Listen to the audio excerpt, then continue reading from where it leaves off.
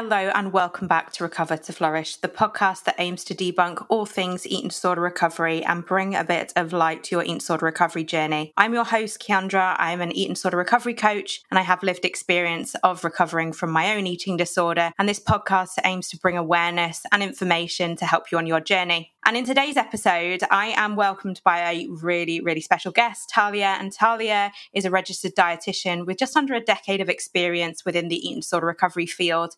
And we're going to be talking about nutritional rehabilitation, meal planning, and kind of everything food relating to eating disorder recovery, all those questions that you might, have wanted to ask but been scared to. Hopefully this episode will help. So I'm going to dive straight into it because I'm excited to get started. So hello, Talia. It's lovely to meet you. Yeah, long time coming. I know we've been back and forward with communications. Life gets busy, doesn't it? But it's lovely to have you here. So I think for the listeners who maybe don't know who you are, can you tell me a little bit about yourself? Yeah, absolutely. So as you mentioned in the introduction, I'm a registered dietitian and I've been working in the space of eating disorders and disordered eating for some time. I currently work part-time on an eating disorders inpatient unit in London. And then outside of that, I am the founder of TCN. So TCN is a virtual clinic, so a team of eating disorder dietitians that support people to improve their relationship with food from a non-diet, weight-inclusive informed, health at every size informed approach. And the clinic also has a whole bunch of resources that are available to people in their recovery as well. Amazing. So you've definitely been on your own kind of journey with working with, I suppose, different people and in different environments. I'm sure that's given you a lot of grounding to help others. Yeah, absolutely. I think because I have had experience across the whole realm of recovery, I guess you could say, in terms of inpatient, day patient, outpatient. And I do truly think that some of my best teachers have been my patients and my clients. So I would like to say that I have, very good understanding of supporting people in their recovery and am able to adapt to the level of care that someone might need. For sure. And I think, I think it's worth mentioning, like, eating disorders are not just about food, yet food is such an important part of people's journeys a lot of the time. So yes, there is an underlying emotions, feelings, behaviors that do, kind of, it's like an umbrella, isn't it? An eating disorder. But again, food and nutritional rehabilitation is a crucial part for many people's journeys, not all, but many people's journeys. So for me, for others, why is nutritional rehabilitation, or even, when we talk about refeeding, a critical part of eating disorder recovery? How does it impact someone?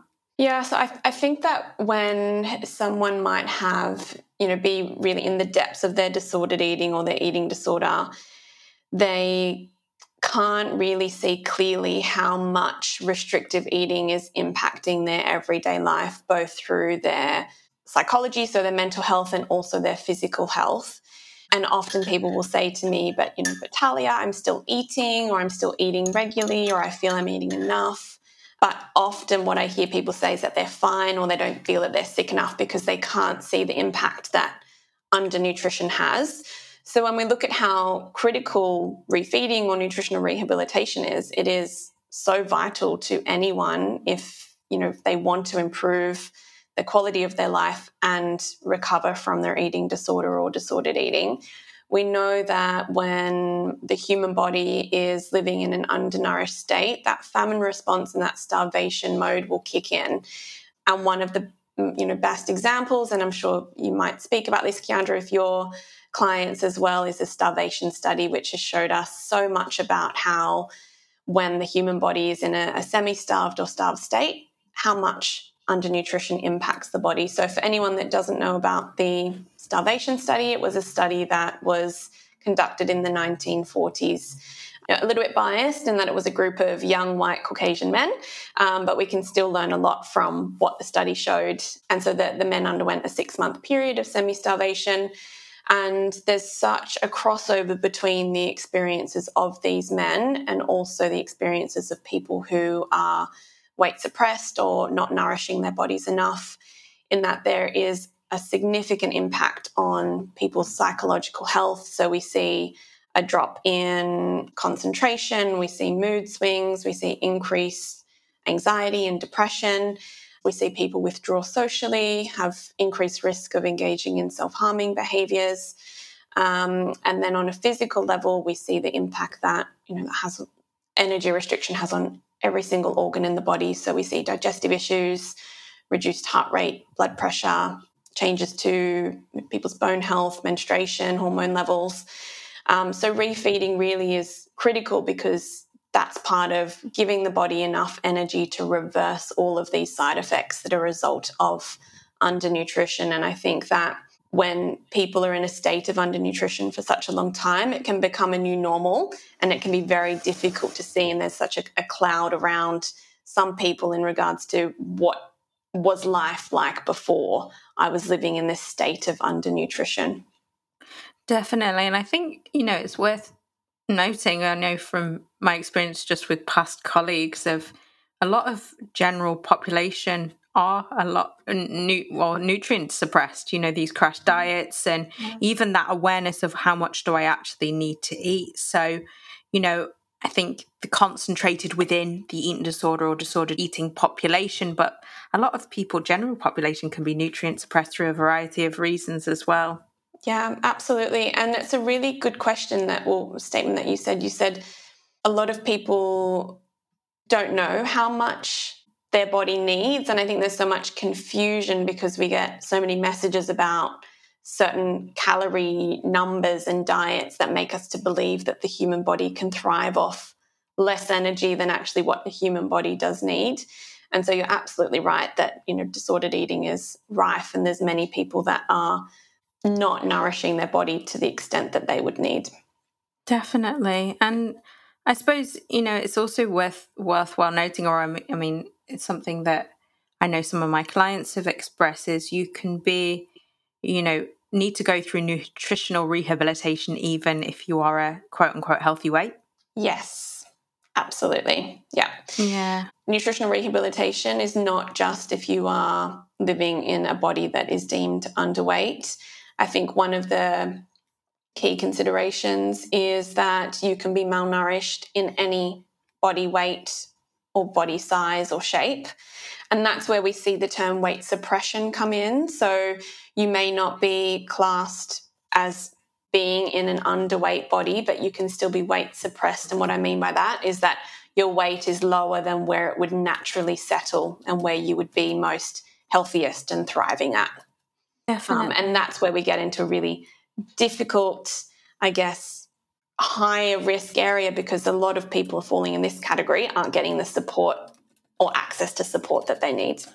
Definitely. And I think, it's the health at every size movement, and again, unfortunately, society has got this image around what is an eating disorder and what is not. And it's so wrong, but there seems to be some steps in the right direction, not, everything. But again, it's about getting as much information out there that you can.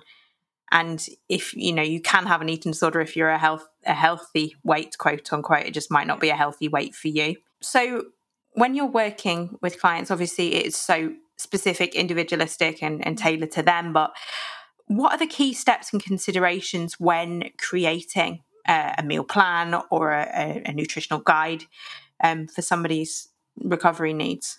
Yeah, there's so many factors to consider. So as a dietitian, one of my main considerations in my assessment, sort of at the forefront of my mind when I'm starting to work with someone, is thinking about their risk of refeeding syndrome. And then that will really guide sort of how what the starting sort of nutrition template or meal plan would be for someone. So some people aren't aware of refeeding syndrome. I think especially if they're not, in contact with their GP regularly or a health professional that might, be well trained in the eating disorder space. So refeeding syndrome is something that doesn't happen that often anymore because we're very aware of it and we know how to treat it. But refeeding syndrome is something that can develop when the body goes from being in a malnourished state to starting the refeeding or renourishment process too quickly. So when someone is following a restrictive diet, instead of their body receiving all the energy that it needs through food, the body starts to break down and use fat stores and break down muscle as a form of energy. And what refeeding syndrome is that when someone starts to eat again, the body needs to then convert that energy from food and use it in the body. And there can be a rush of a lot of important nutrients, so vitamins, minerals, electrolytes that are used to break down food and convert that into energy. So some of the key ones there are potassium and phosphate, magnesium, calcium. So if there's not enough to then sort of continue using for all the other body processes, we can start to see some breakdown and reduction in function of other bodily functions such as muscle contraction and your heart contracting. So one of the key considerations is to assess someone for risk of refeeding. And then that approach, if someone was at a high risk or extremely high risk, would be to have more of a graded approach to stepping up their nutritional intake and carbohydrate intake. But then outside of that, once someone's sort of outside of that window of being at high risk, which is usually around a 2-week period, and there are different ways of managing that, which I won't get into here. But it's definitely looking at where the person is in front of me, where they're at in regards to their nutrition. And the approach that I really look at following is the RAVES approach. So it is an acronym that is used to follow the stepwise approach to normalizing someone's relationship with food. So it's cut down into 3 phases. So the first phase is RNA. So we're looking at regularity of someone's eating. So 3 meals and 3 snacks. Adequacy, ensuring that they're meeting their nutritional needs. Phase 2, we're then looking at variety, eating socially, and building spontaneity into someone's eating. And then phase 3 is intuitive eating. So when I'm working with someone to build that first meal plan, I'm looking at what phase someone might fall into and then deciding what are the first starting steps. Is it establishing regularity? Is it building on adequacy? Is it focusing more on overcoming food rules? So I'd be really looking at that, and then obviously tailoring in as well people's dietary preferences, allergies or intolerances. We know a lot of intolerances develop as a result of living in a malnourished body as well. So it's working with the person to find that balance between what feels safe and what can we start to challenge. And then we're also looking, too, at someone's ability to engage with the meal plan and how they're able to complete what is required in order to nourish their bodies again. And that's where we might have to work very collaboratively to ensure that we're putting in using different strategies to ensure that someone is able to continue progressing with their meal plan. Definitely. I think maybe what would be useful for the listeners is the approach to nutrition, because obviously, like you said, trying to debunk a lot of numbers out there. Do you work on a portions or a calorie basis? How would you work with a client who maybe is doing these behaviors like calorie counting? Yeah, that's a really good question. So I don't talk about calories with my clients. I don't think that it's helpful at all. As an intuitive eater, you don't count calories, so I don't want to start to encourage behaviours such as calorie counting that are not part of normal eating. So as a dietitian, of course, I am, part of my training and my role is to be calorie aware. So I may be aware of the amount of energy that is on someone's meal plan, but it's not something that I would discuss with them. And so really if we're thinking about someone being at high risk of refeeding, there are guidelines as to the amount of energy to start someone on, which is safe. So in that regards, as a dietitian, I will calculate the safe amount of food to start someone on. But then once we're out of that, what I use to guide the progression of a meal plan is really someone's progress. If they are weight suppressed or underweight, then, using progression in regards to weight restoration as a guide as to how much energy that person needs. Having worked in the eating disorder space for a very long time, I have a good understanding of how much a young adult female or an adult male, etc., will need in order to support their weight restoration journey. And that's always what I have at the back of my mind and I'm working towards with someone. So if someone is at risk of refeeding syndrome and we're starting on smaller portions, I use a quarter portion, half portion, full portion as a graded approach up towards that normal portion. And then a normal portion being, so in my practice and as many clinicians in this space will use, we use the third of a plate guide. Some people call it the sort of plate by plate approach, which is that when we're building a main meal, we're really ticking off those key macronutrients. So third of a plate protein, third of a plate carbohydrates, third of a plate coming from your fruit or vegetables, so your fibrous foods, and then there's an added fat source in that. Each of those is equivalent roughly to 1 measuring cup or 2 serving spoons. So that's what I'm referring to when I'm speaking about the full portion. Of course, then as part of people's meal plans, there'll be snacks and puddings and other foods built around these 3 meals a day. Definitely. And I think, you mentioned something, worthwhile is, the generalistic amount for potentially a healthy, for an adolescent or a young adult, for instance, but everyone's so individual, aren't they?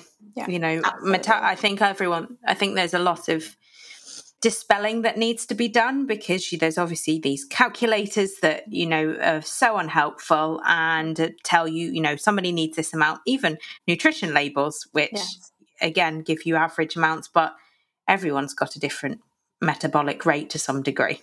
Yeah, absolutely. And I think a lot of what my clients experience as a really big hurdle in overcoming is sitting with the knowledge that energy requirements change day to day.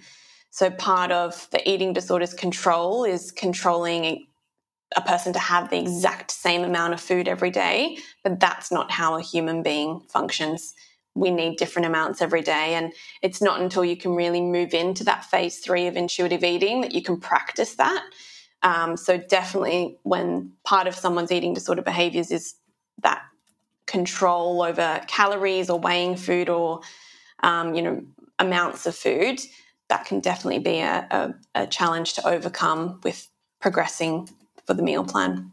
Definitely. And I'm sure it's definitely a long journey. It doesn't happen overnight, especially when habits have been formed for so many months, years, days even, I suppose, that actually leads me on to something that might be useful to talk about is what are some common challenges that people face when, nutritionally going through a rehabilitation stage or meal planning, and how would you guide somebody?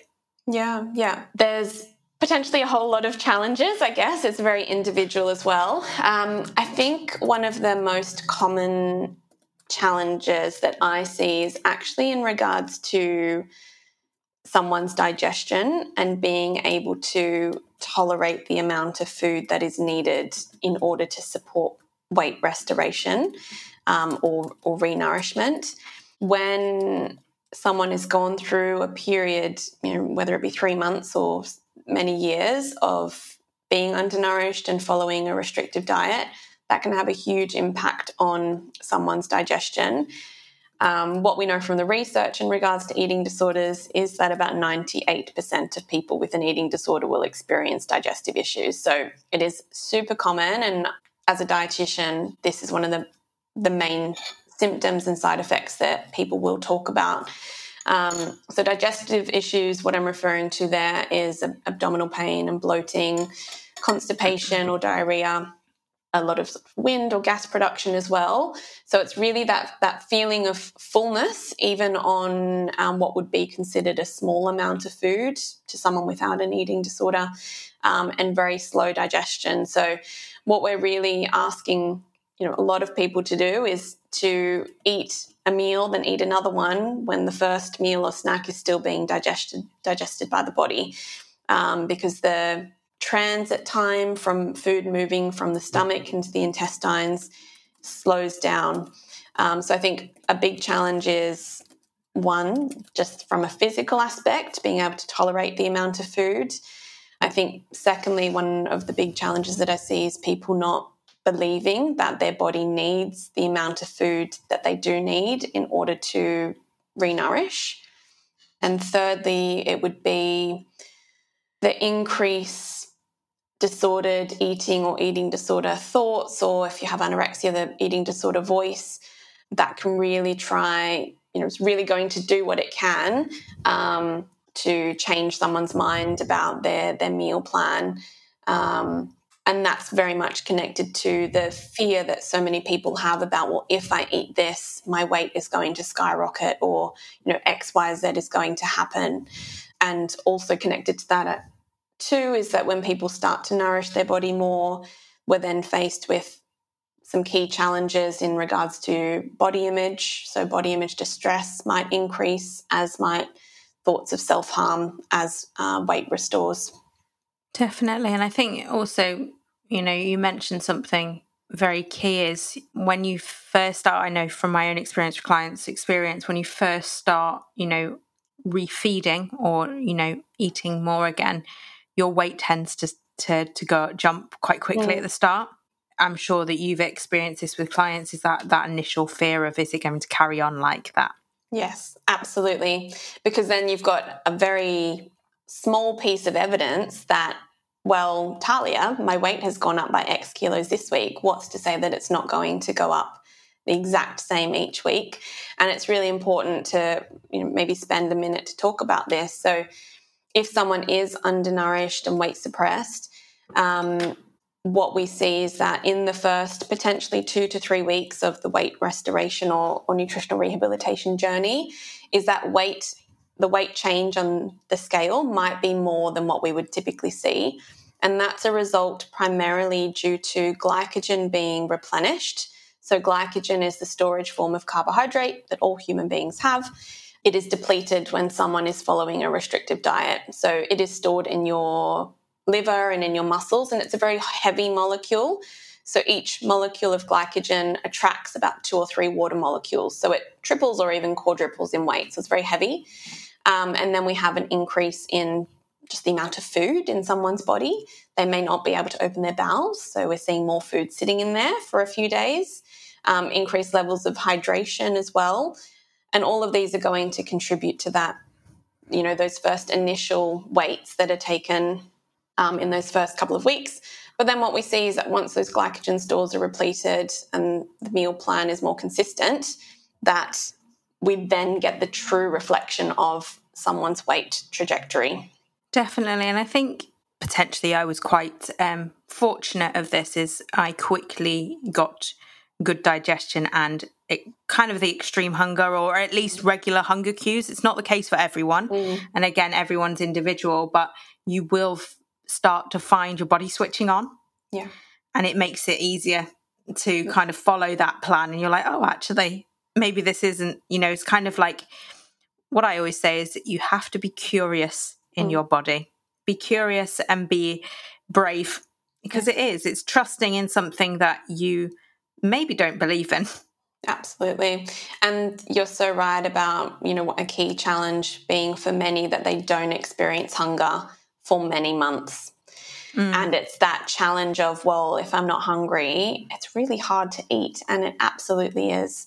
And that's where, as you said, it's putting trust in the process. Definitely. And again, I've expressed that in some of maybe my social media posts, is sometimes as humans, even if you've not got an eating disorder, we don't feel really, really hungry. And hunger is, again, it's learning what a hunger actually is. Because a lot of people I see think hunger is that bottomless pit, stomach rumbling, lightheaded. Well, actually, if we look at the intuitive eating scale, which I'm sure you've touched upon within your sessions, a scale, really we should start eating when we're starting to feel or even start to think about food, maybe slightly peckish. Hunger is about discerning what actually hunger is. And sometimes it's just eating for pleasure and convenience, which I'm sure you talk about in the Raves model. Yeah, absolutely. And again, I think there's a lot of disconnect because there's a lack of trust in the body and in the body signals.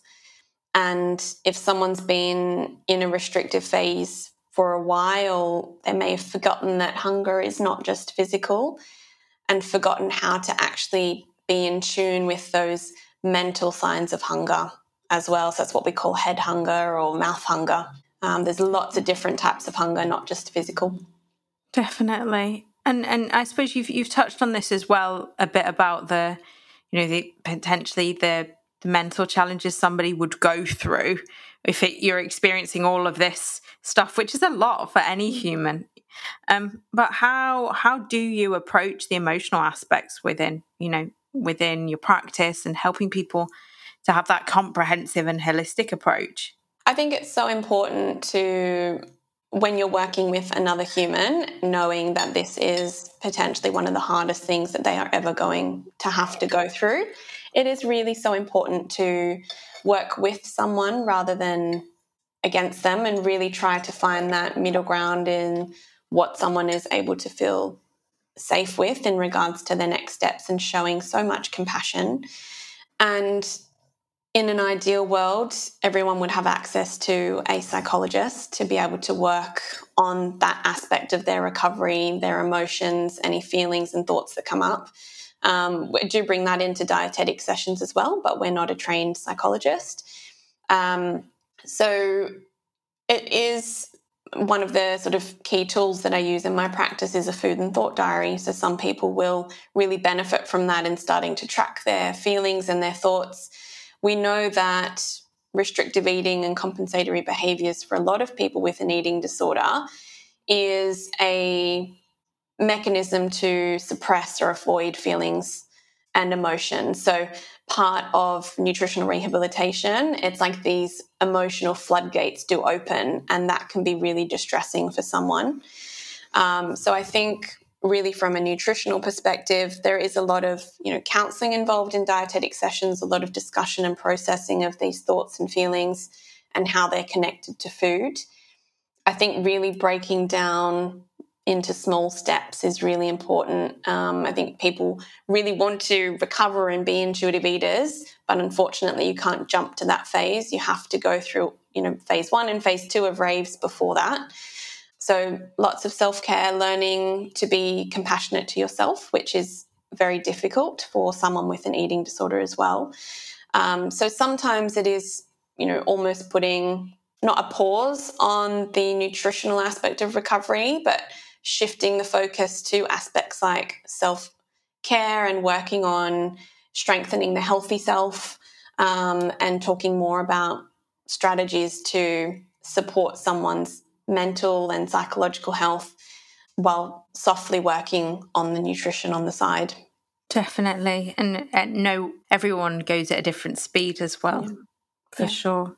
Obviously, when you're on that journey, again, different length for everyone, but how would you kind of know somebody was at a space that maybe they were ready to go at it alone? So when I think about sort of moving away from the meal plan, or sort of, I guess, having less dietetic input, is that what you're referring to there? Yeah. So that's where sort of that phased approach can be really important to review with someone. So we're thinking about, I guess, number one, usually the most intensive support is when you're in that phase of establishing an adequate amount of food. Now, of course, as you said, everyone is very different, is going to progress at different lengths and speeds. Really, I see most people step away or start to reduce the need for dietetic input once they're working in phase 2 and then on to phase 3. So once someone gets the confidence to be able to continue to move forward with overcoming food rules, challenging fear foods, then they can start to build up the confidence to do that more on their own with less intensive support. But definitely it's when we're moving away from a more prescriptive meal plan into intuitive eating, we might start to space out sessions then. So going from being on a prescriptive meal plan, which not everyone needs, but a lot of people will need at least a template of how to eat in a day. What does normal eating look like as a starting point into intuitive eating? the majority of people that I work with, at a minimum, that's going to take around 12 months. So it is a longer journey. It is more intense at the beginning. But I would say definitely when someone is close to or at a healthy weight for them, and that's a whole nother discussion onto how we would know that is, someone's at that place. When physically their health is stable, their GP or medical practitioner can see that blood work has improved, heart rate, blood pressure, etc. We see a shift in their mindset when it comes to their relationship with food and their body. So we can really see that someone has built up their healthy self and their eating disorder self is reduced. So that's a really good sign that someone is able to be more independent in their thinking and take more control again. Yeah, exactly. More responsibility, more control of their meal plan, need less input from, say, a dietitian or a recovery coach. So there's a few things. It's a shift in psychology. It's how well someone's doing in regards to being able to independently follow their meal plan and continue to work through different challenges and experiments that there might be in regards to their meal plan, and also looking at the physical health aspect as well. Definitely. I think, again, some people might, from my own end of my experience, it was that gentle check-in every couple of months. Yeah. And then that was like, oh, I don't actually need this anymore. I can kind of go at it alone. And that's the experience for many people. Yeah. And, like you mentioned before, not everyone is, I suppose, to some degree, lucky enough to have access to support. And I know that we've talked about the resources that you have online, and I'm sure, I'm going to leave all the links down below to your website and the stuff there. And there's many podcasts. And again, my side, I don't focus so much on the nutrition, but it might help with the mental aspect.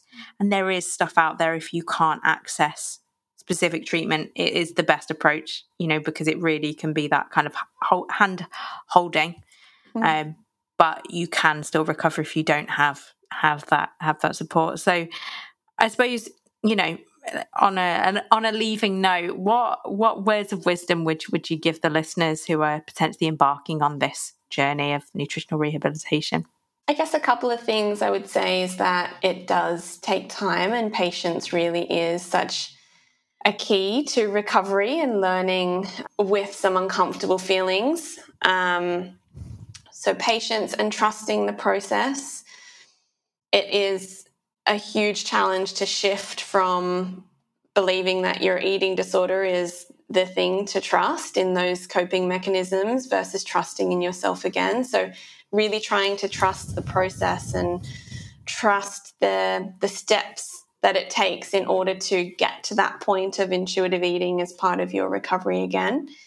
And I think also just, there's never any silly questions. I think it's always best to ask for support, ask your team the questions, tell people how you're feeling, because bottling it up and ruminating on these thoughts that are probably going to be then misinterpreted by the eating disorder, it's best to just have, try to have that open conversation about if you are struggling with your meal plan, because then as a dietitian, we can work together and see, well, what's working, what's not working. Let's try and change it so that we can keep trying to move forward.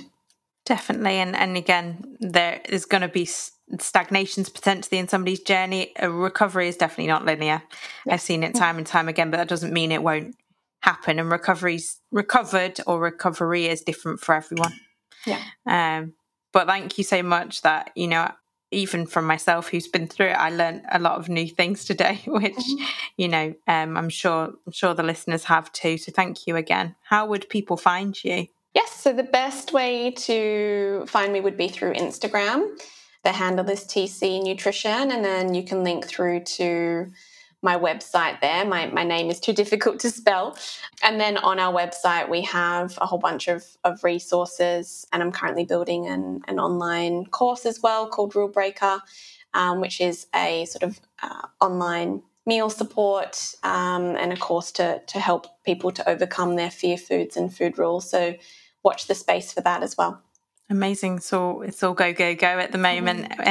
But, that's amazing. And like I said, I will link everything below for the listeners so they can access that. But as always, for all of the listeners, if you do have any episode requests, just get in touch with me via social media or email. Again, all the contact details will be down below, and leave a review if you liked it. It helps me do what I do.